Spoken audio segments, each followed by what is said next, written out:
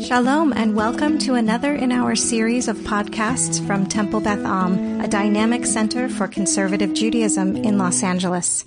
Rabbi Pernick and I think we've mentioned this a few times, but Rabbi Pernick and I actually first met through this program that we were on through our different rabbinical schools. And our friend Tarlin Rabizadeh, who is also a rabbi, is a Persian rabbi. And so we were hoping that maybe she would be able to come today and talk a little bit about growing up as a, we'll call her Sephardic, but Mizrahi Jew, and because Rabbi Pernick and I are about to talk about the differences between Ashkenazi and Sephardic customs, and neither of us are Sephardic. So we thought that it might be fun to have her join us, and we've done everything but grade her papers for her to show up today. And so maybe she'll show up, but for right now she's not here. So I'll let Rabbi Pernick kind of introduce based on what he talked about in his class an hour ago, and we'll take it from there. Great. So we were talking, we talked a little bit earlier. I said, normally we'll sort of focus on texts, but this one is much more, right, it's less of a text and sort of halachic conversation, and much more of a cultural conversation, as we've been touching on, of Amir sort of trying to figure out his place. And his story is a very common story, for people who are interested in Israeli history. When the Jews from Arab lands, when Jews were expelled from Arab lands, they were sort of sent into what were known as ma'abarot, into these sort of, what's the English word? Almost like assimilation camp, like these outposts. I can't think of the English word. Absorption camps, and they were very much on the outskirts, on the periphery of Israeli society, and culturally were sort of treated as on the periphery, on the outskirts of Israeli society.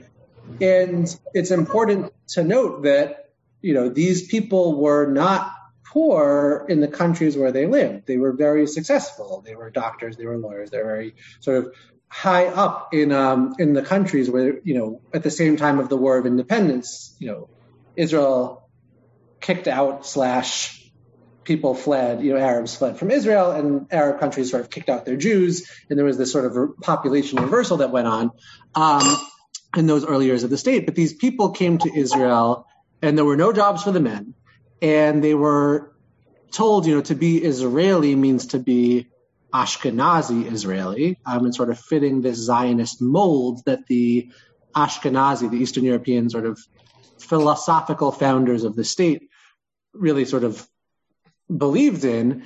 And it was incredibly difficult for those early generations of Mizrahi Jews who, were coming to the land of Israel, the land they dreamed of, and are being told oh, your Judaism is not real Judaism. Real Judaism is this sort of foreign Eastern European, for them, foreign Eastern European thing. As I mentioned, there's no jobs for the men, so they're just sort of sitting and really emasculated. And really it was sort of the children who grew up in those early years, who then in the 70s sort of revolted, essentially. There was a party or a group known as the Black Panther Party. There were Michael mentioned earlier being in Israel in 1971 when there was sort of this riot clash between Ashkenazi and Mizrahi Jews.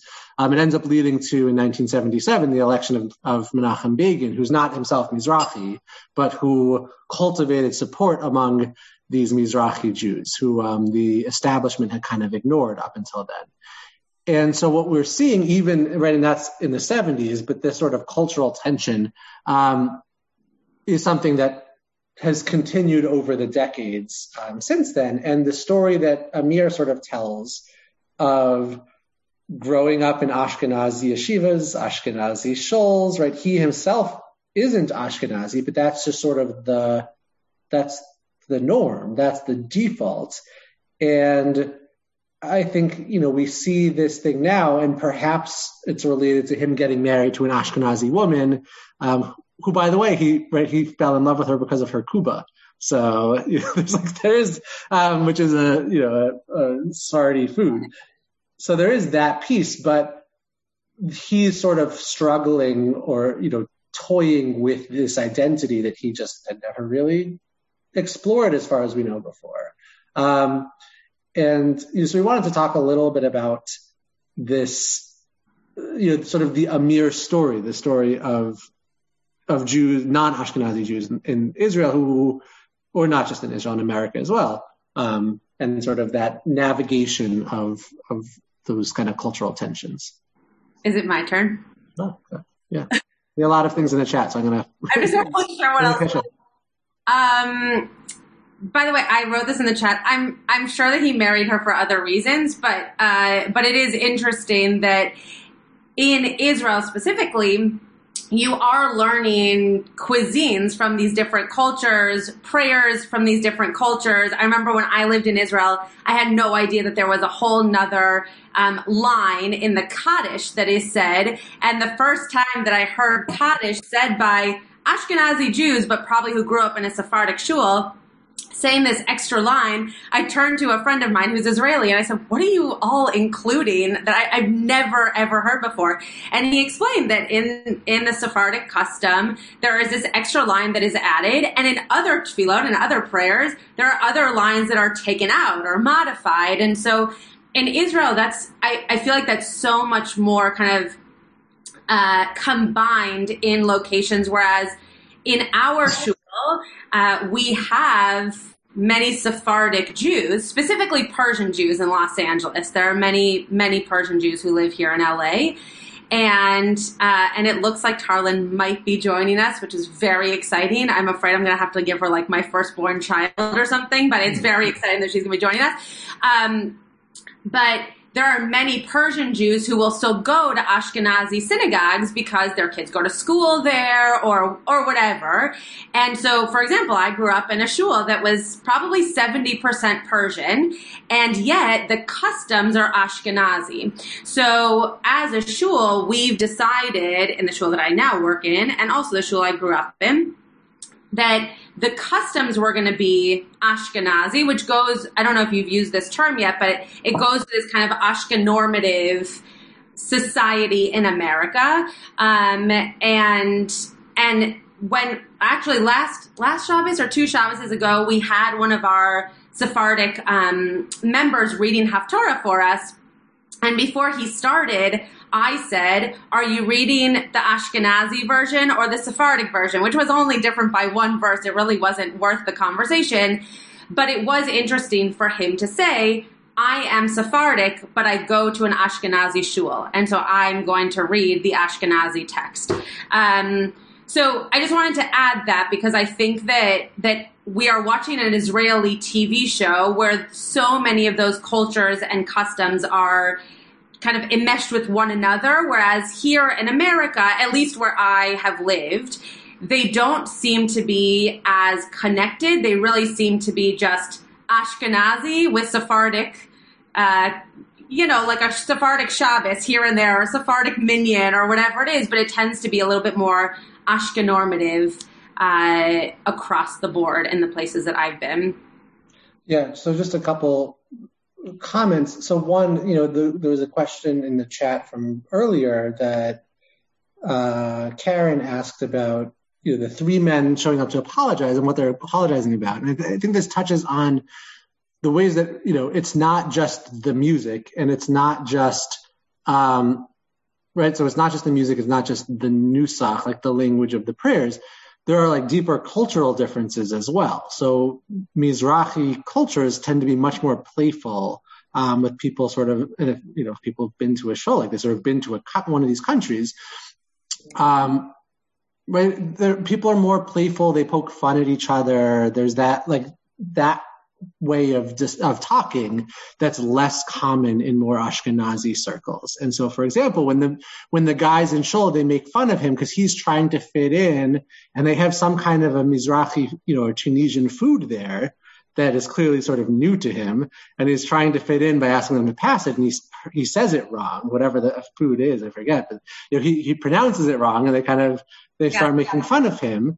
Some kind of pickles or something. I also know what it was.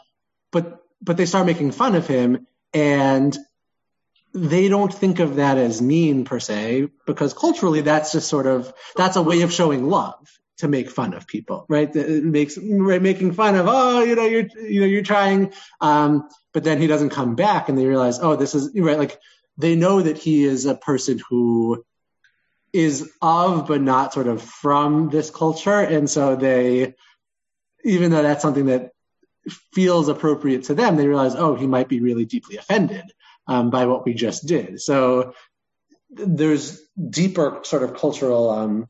Well, and then he goes back, right? He goes back to what is comfortable to him, even though it's not his heritage.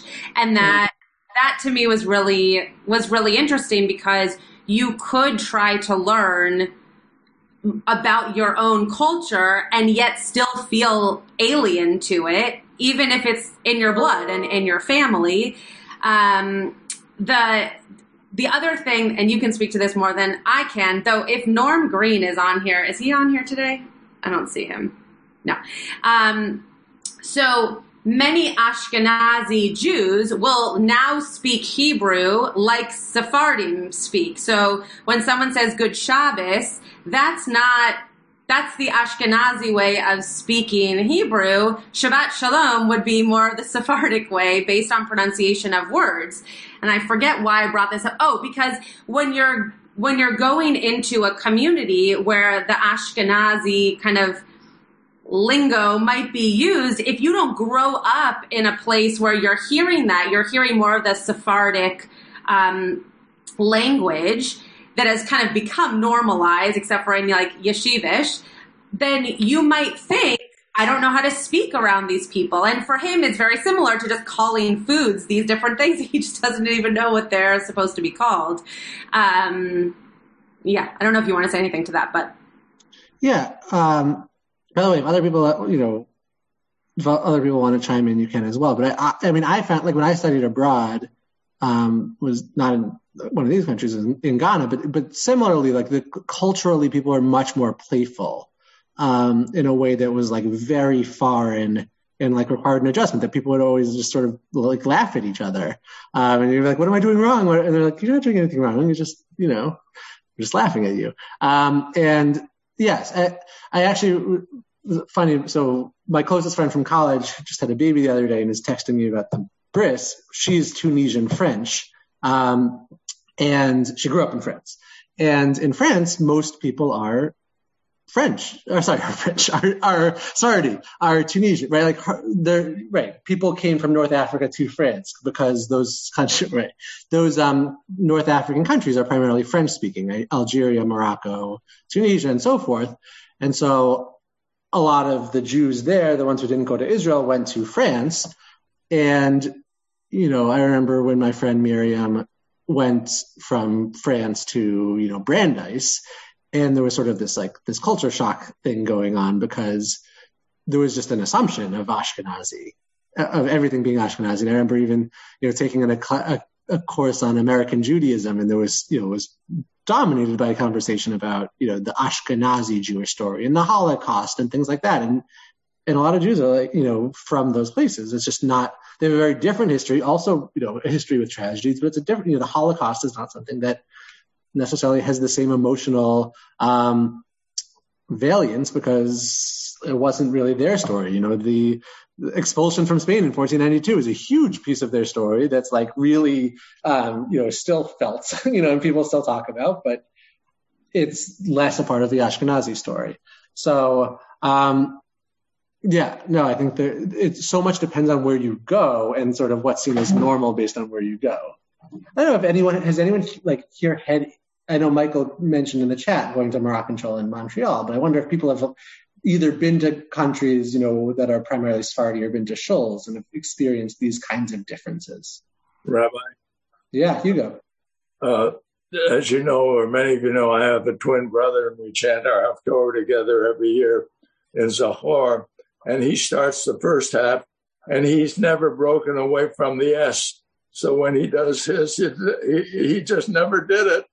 And I do it with the T. So yet we're twins. Oh, funny. There's Norm. I was just talking, Norm. So Norm can speak to exactly what you were just talking about in terms of using the Ashkenazi like pronunciation of words. Norm's family, where'd you go? Norm, you were just there. Where'd you go? Here. Okay, great. Norm's family does that as well, and I had never heard it used in a prayer setting until I started coming to Temple Beth Am. So Norm, you can speak to that if you wish. As to why I use Ashkenazi, it's because that's what I learned when I was a child, and I've stuck to it. I read a book once in 1973 on Ashkenazim and Sephardim that said somebody who tries to switch the way they pronounce is likely to make a fool of themselves and become a laughingstock. And elsewhere in that same book, it said that there are 13 gates for Jewish prayers to get into heaven, one for each of the tribes, and one for those who do not know their tribe. And for that one, for your prayers to get in, it's important that you should pronounce the same way your ancestors have been pronouncing, so they'll be able to keep track of you and sort you appropriately. For whatever the reason, I do that. And interestingly, when she lived in Los Angeles, the founder and head of Women of the Wall used to feel strongly that we should all use Israeli pronunciation and not Hoffman. And she has said to me a couple of times in recent years that things probably would have been better if they had used the Israeli kind of Hebrew for ordinary conversation, but kept purer forms of Sephardi and Ashkenazi Hebrew for prayer purposes. I'm not exactly sure why she came to that conclusion, but sometimes she's addressed it a little bit. I just don't remember precisely. But as for having gone to different services, I've been in predominantly Sephardi congregations in Israel and in California. And I've also been to the Karaite congregation in Daly City in California, which is a fascinating experience and one which I would highly recommend to anybody who drives on Shabbos and is willing to do that. I don't know if you know this, Norm, but the largest Karaite community is in, I don't know if they're still in Daly City, but they're, sorry? Ashdod, I believe, or Ashkelon. Yeah, in America, is in Northern California. Yeah. And they were redoing their building when I first got to my pulpit in Northern California, and they started davening we had a religious school, so we had classrooms, and they started davening in one of our bigger classrooms. So every Shabbos morning, we could go down the hall and see them davening, and it was just such an incredible experience. They had rugs, and they bow in a very different way than we do. It's actually very similar in look, if you didn't know what you were watching. Their talesim are different. What? Their talitot, their talesim are different. I just didn't hear you. Yeah, exactly. And it looks very much so like what if you walked into a mosque would look like, actually. The way that they're set up and the way that they face and all of those things. It's very, very, very interesting. So thanks for bringing that up. I wouldn't have even thought of that. Where is it in Daly City? What part of Daly City, Norm? Do you remember?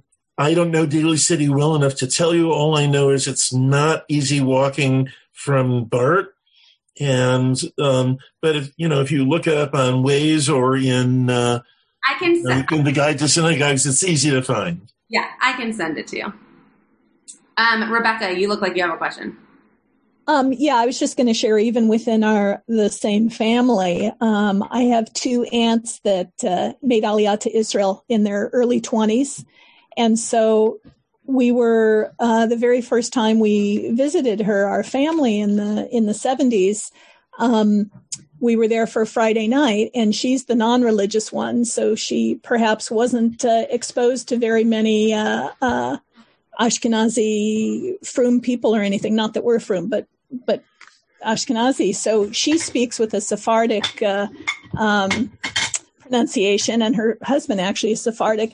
And so my father made Kiddush Friday night, and she turns to him and she says, "Oh, Vic, you speak Hebrew with, so Ashkenazi." It was like kind of a sweet thing, but also kind of a dig that, you're in Israel. Oh, you speak so Ashkenazi, get with the program. So it's in the same family. Something that just popped into my head, and maybe Rabbi Pernick, you had already thought about this. In terms of the show, the way that culture and lineage typically goes is according to the husband, the man. And so if you are a mixed household, so the woman is Ashkenazi, the man is Sephardic, the customs go according to the Sephardic custom because the man is the one who is kind of leading the customs in the household. And I wonder if that's why Amir is so excited about exploring this part of himself, because we know that they're also trying to have a baby. Mm-hmm. And I never put two and two together until Rebecca started talking about family. But he's all of a sudden now kind of intermarried in a way, right? He's marrying into a different culture, and he feels this really strong need to establish his roots so that when there are kids around and there are customs that are happening in their household, he not only can do them, but also understands them and can pass them on. Had you thought about that? Me? I had not thought about it, but I think it's interesting. There's sort of the sense when he starts talking to people about getting married, and his wife's Ashkenazi, and sort of like, it's like it's a mixed marriage. There's a ton of racism historically the other direction about Sephardi and Mizrahi kids not being allowed into Ashkenazi yeshivas and things like that, because you let them in the yeshiva and they might meet the girls and they might get married, right? That kind of thing. And this is still actually an issue, and especially more Haredi, because there's a strong Haredi, Sephardic Haredi contingent in Israel, as well as a Ashkenazi Haredi contingent, and like there's a Haredi being ultra Orthodox, and so there's a lot of still like tensions there societally, and you see it right in America. It's not Israel alone. Like Syrian Jews generally don't marry anyone outside the community. That's like outside the Syrian community, not just the Jewish community.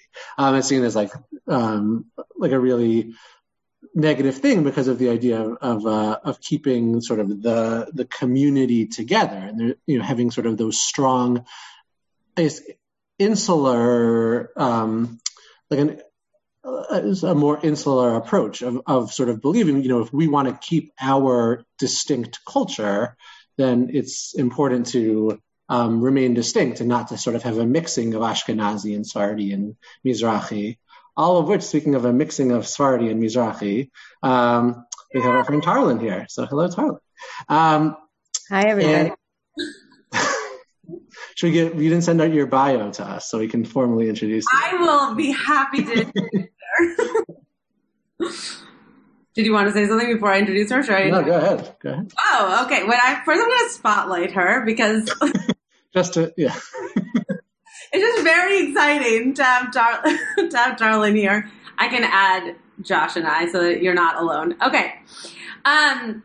So this is Rabbi Tarlin Ravizadeh. I am her biggest fan, and it would be lovely, Rabbi Tarlin, if you could tell us a little bit about just what it was like for you to be growing up in a very Ashkenormative society, both in Los Angeles and also in the shuls that you went to and the schools that you went to, and how that really pushed you into the work that you're currently doing and trying to bring a lot of that Sephardic culture back into students and adults who are not surrounded by it necessarily. And the only thing that I'll add about Tarlin is that, and I might have already said this, but we all three of us, met through the LaFell Fellowship that is run by APAC.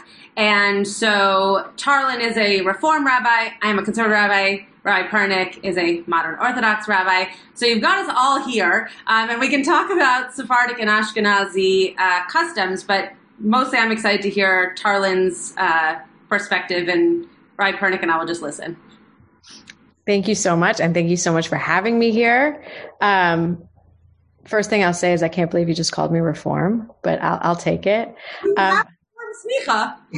I'll never let it be down.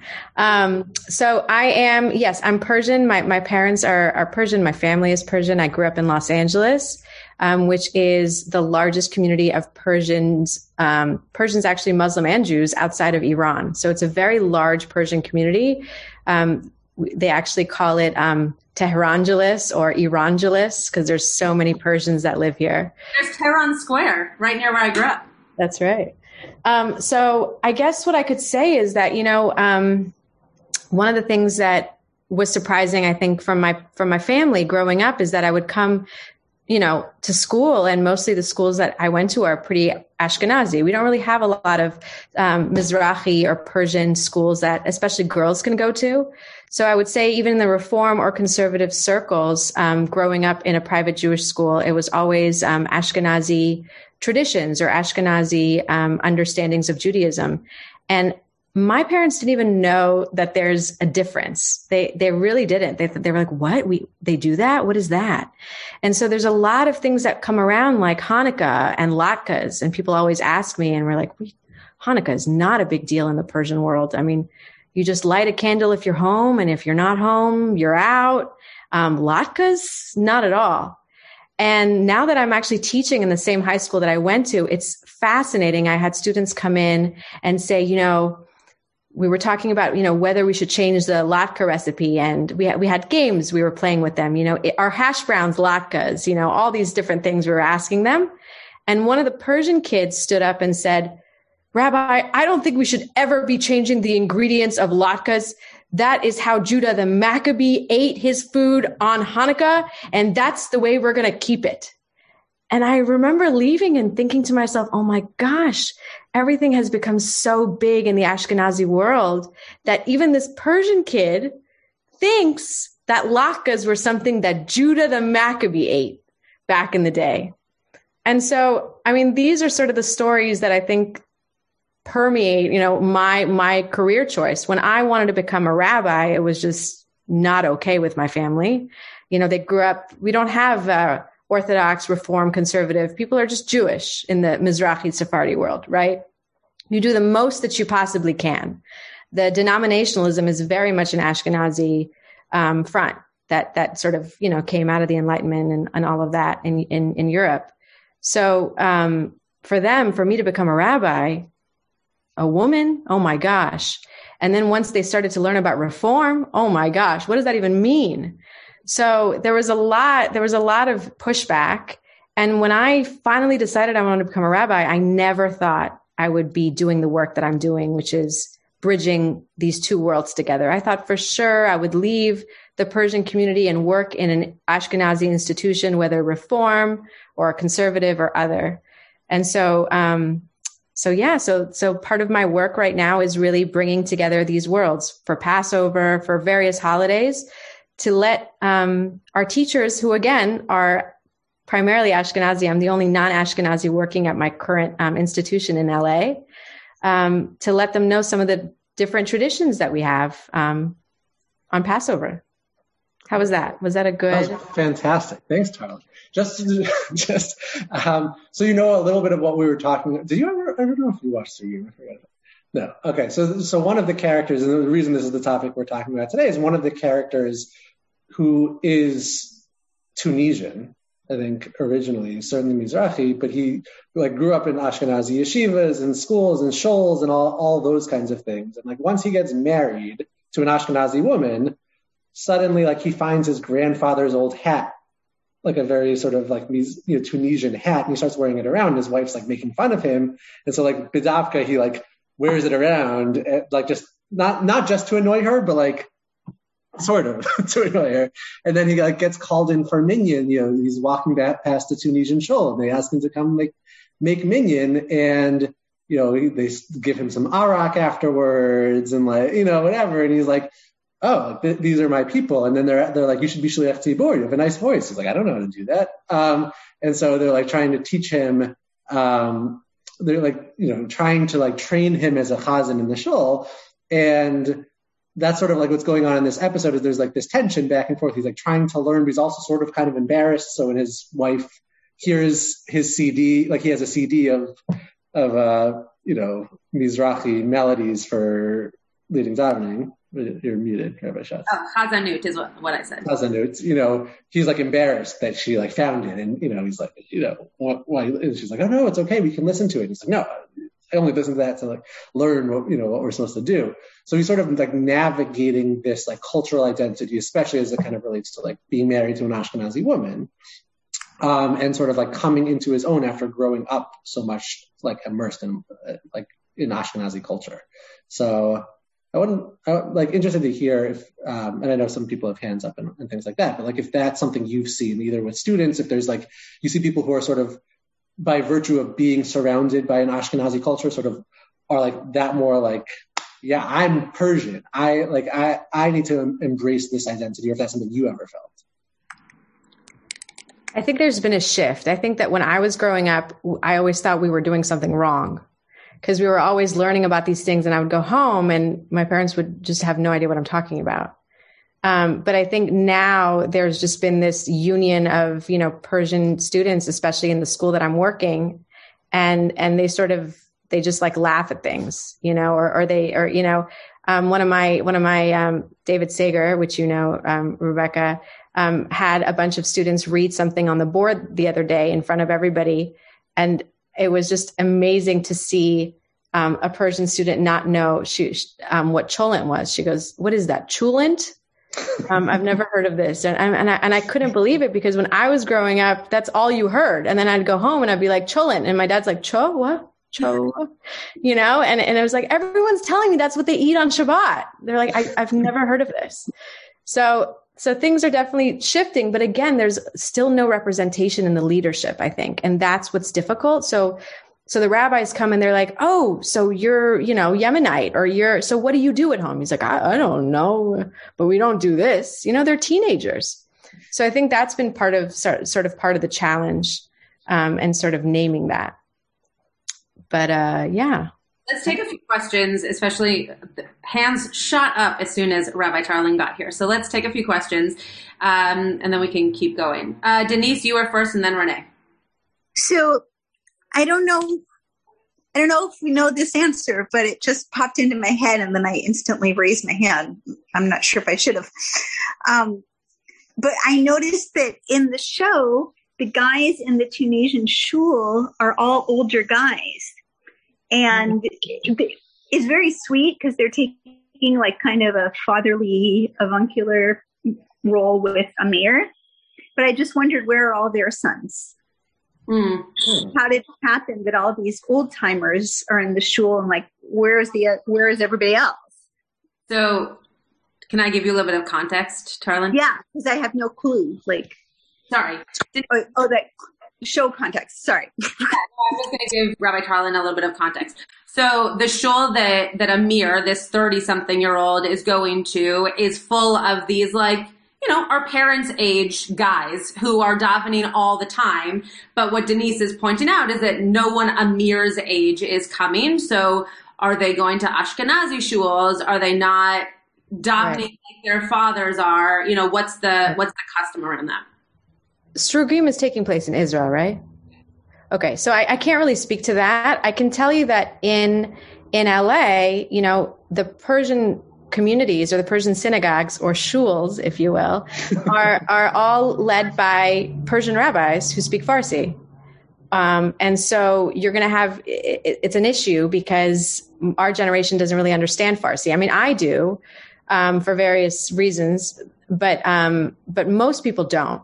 And I also think, the challenge of the mechitza, a lot of people don't want to do that. So it goes back to the idea of denominationalism, I would say, Denise, the idea that there isn't modernity yet in most Mizrahi communities. There is the way we do it. And, what do you mean you don't want to do it that way? So don't do it. It's like that still. And so what ends up happening is that when you have 20-year-olds, they're like, what do you mean? We're learning about democracy and boundaries and self-care and independence in our American schools. And we come home to eat that. Why aren't you marrying this person? Why aren't you so there's no medium. And so they end up leaving and saying, you know what? It's either I'm going to give up my music that I love and the heritage that I love so that I can be the person that I want to be, or I'm going to give up the person that I want to be so that I can be in the prayer service that's familiar to me. And I think that's really the tug and pull.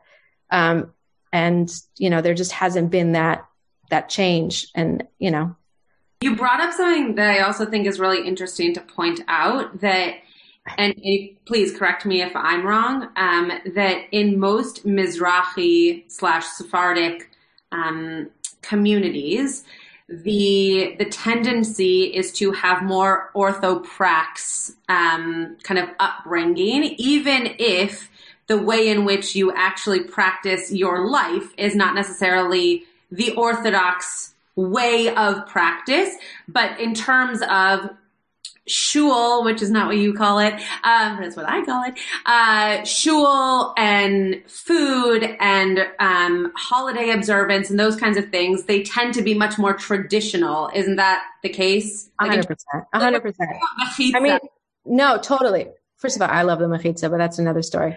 I think, just so you know, I like the mechitza. It's familiar to me. What can I say? I think I'll give you one scenario that I think was just really telling for me.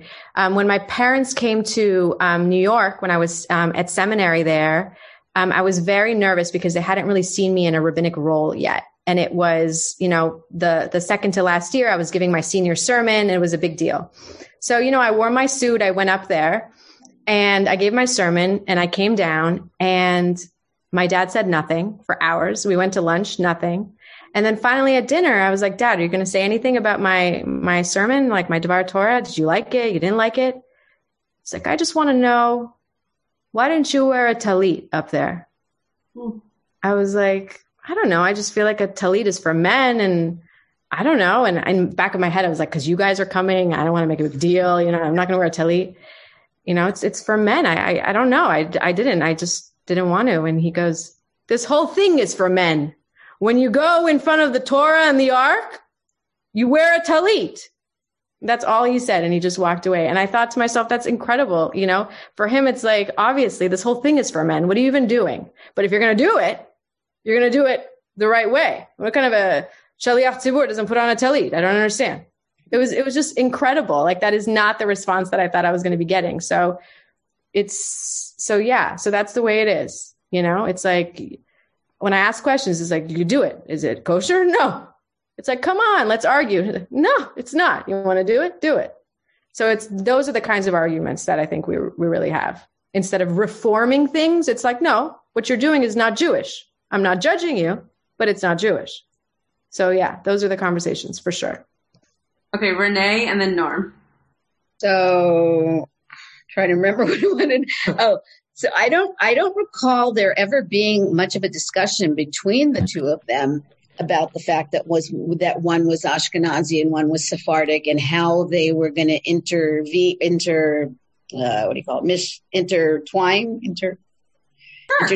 the two differences.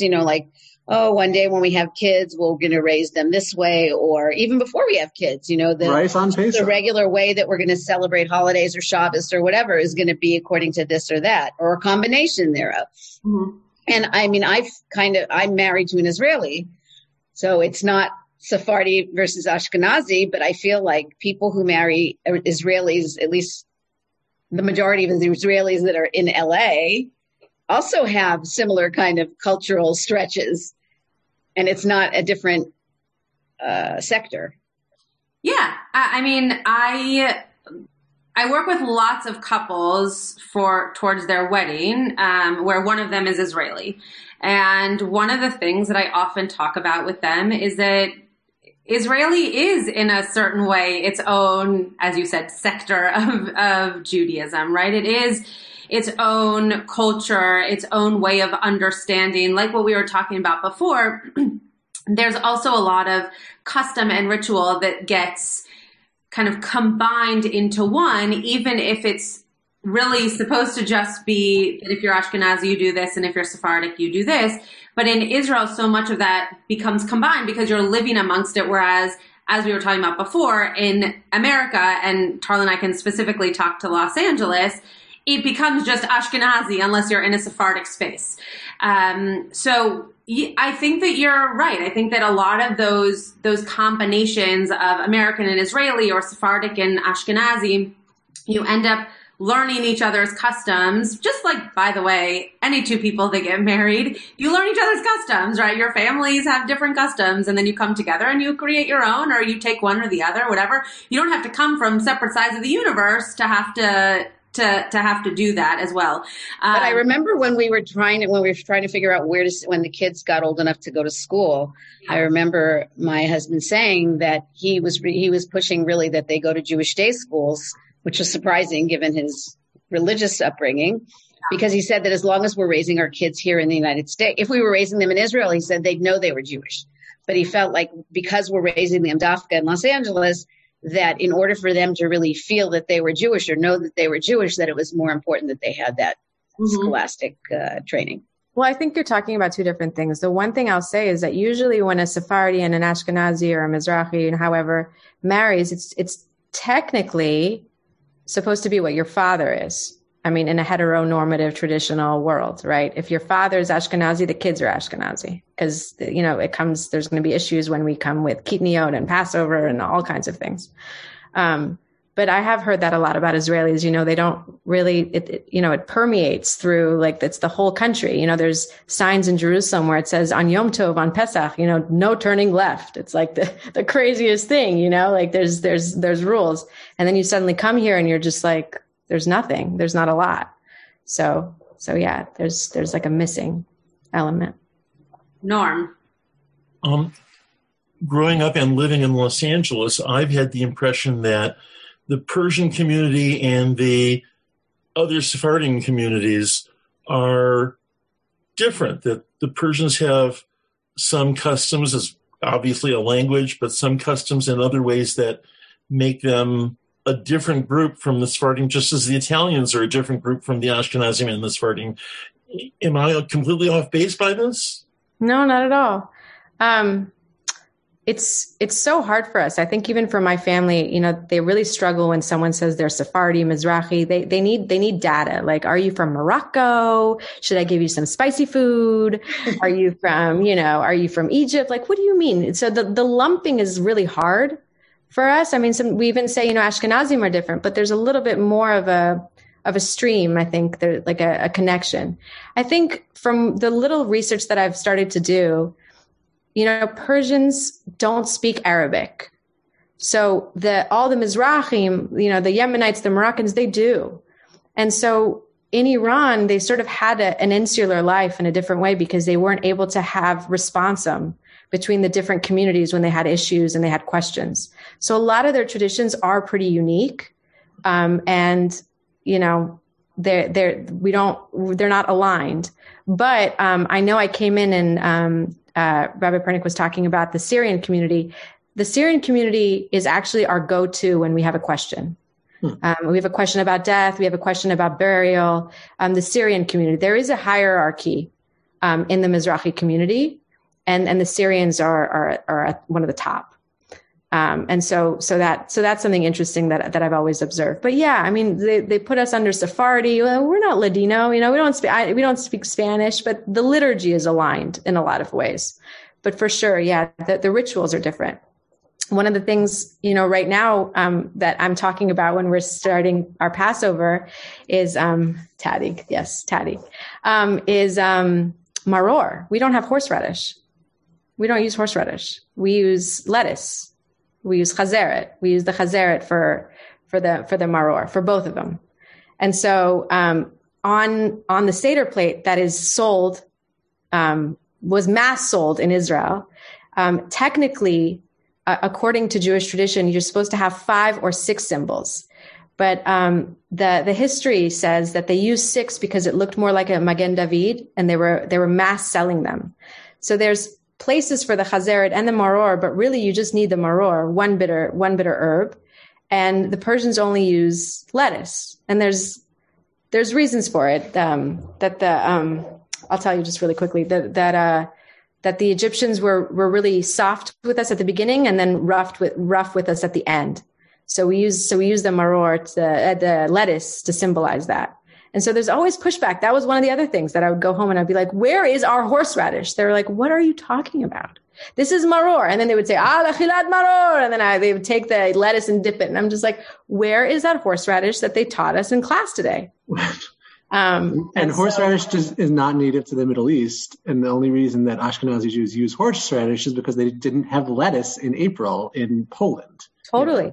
So. Right. The Goanim use lettuce.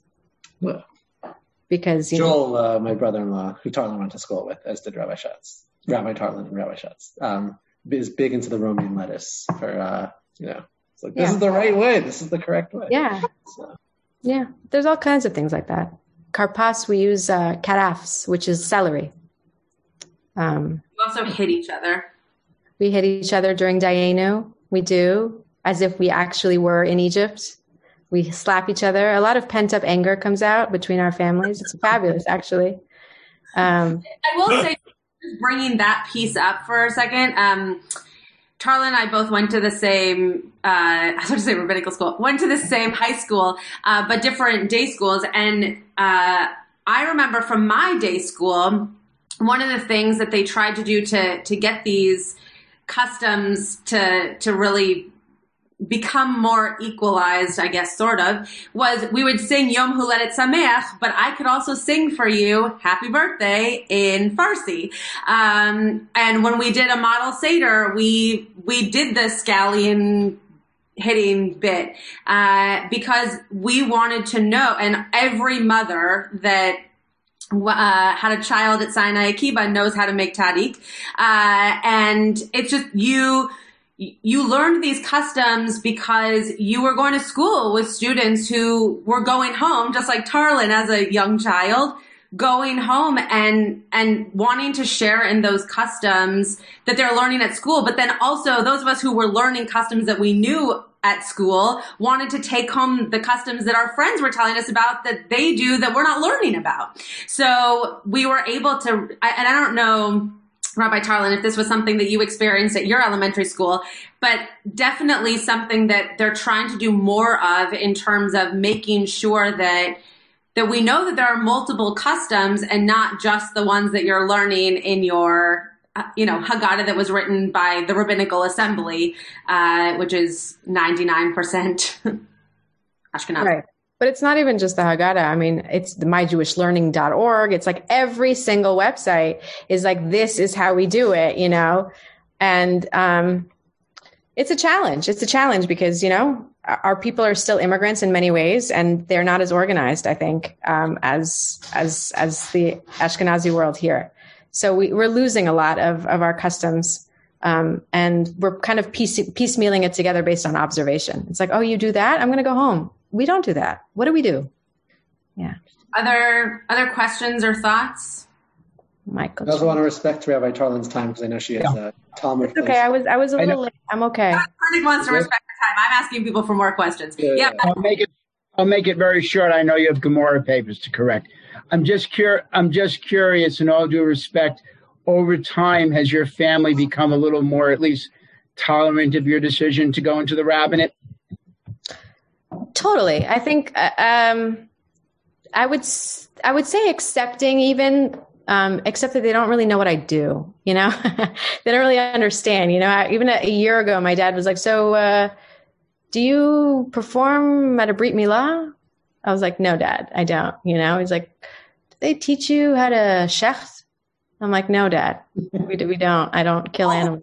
You don't do any of the cutting. Yeah. Because in Iran, it was like the rabbi knew how to do everything. Like the rabbi, so for them, it's just like, maybe she does. I don't know. Let me call her. And the guys here, we were just sitting together and they were asking me, do you do Brit Milah? No, Dad. Nope. So it's just, I think it's a new concept for my parents to understand that being a rabbi is an occupation, like it's a profession.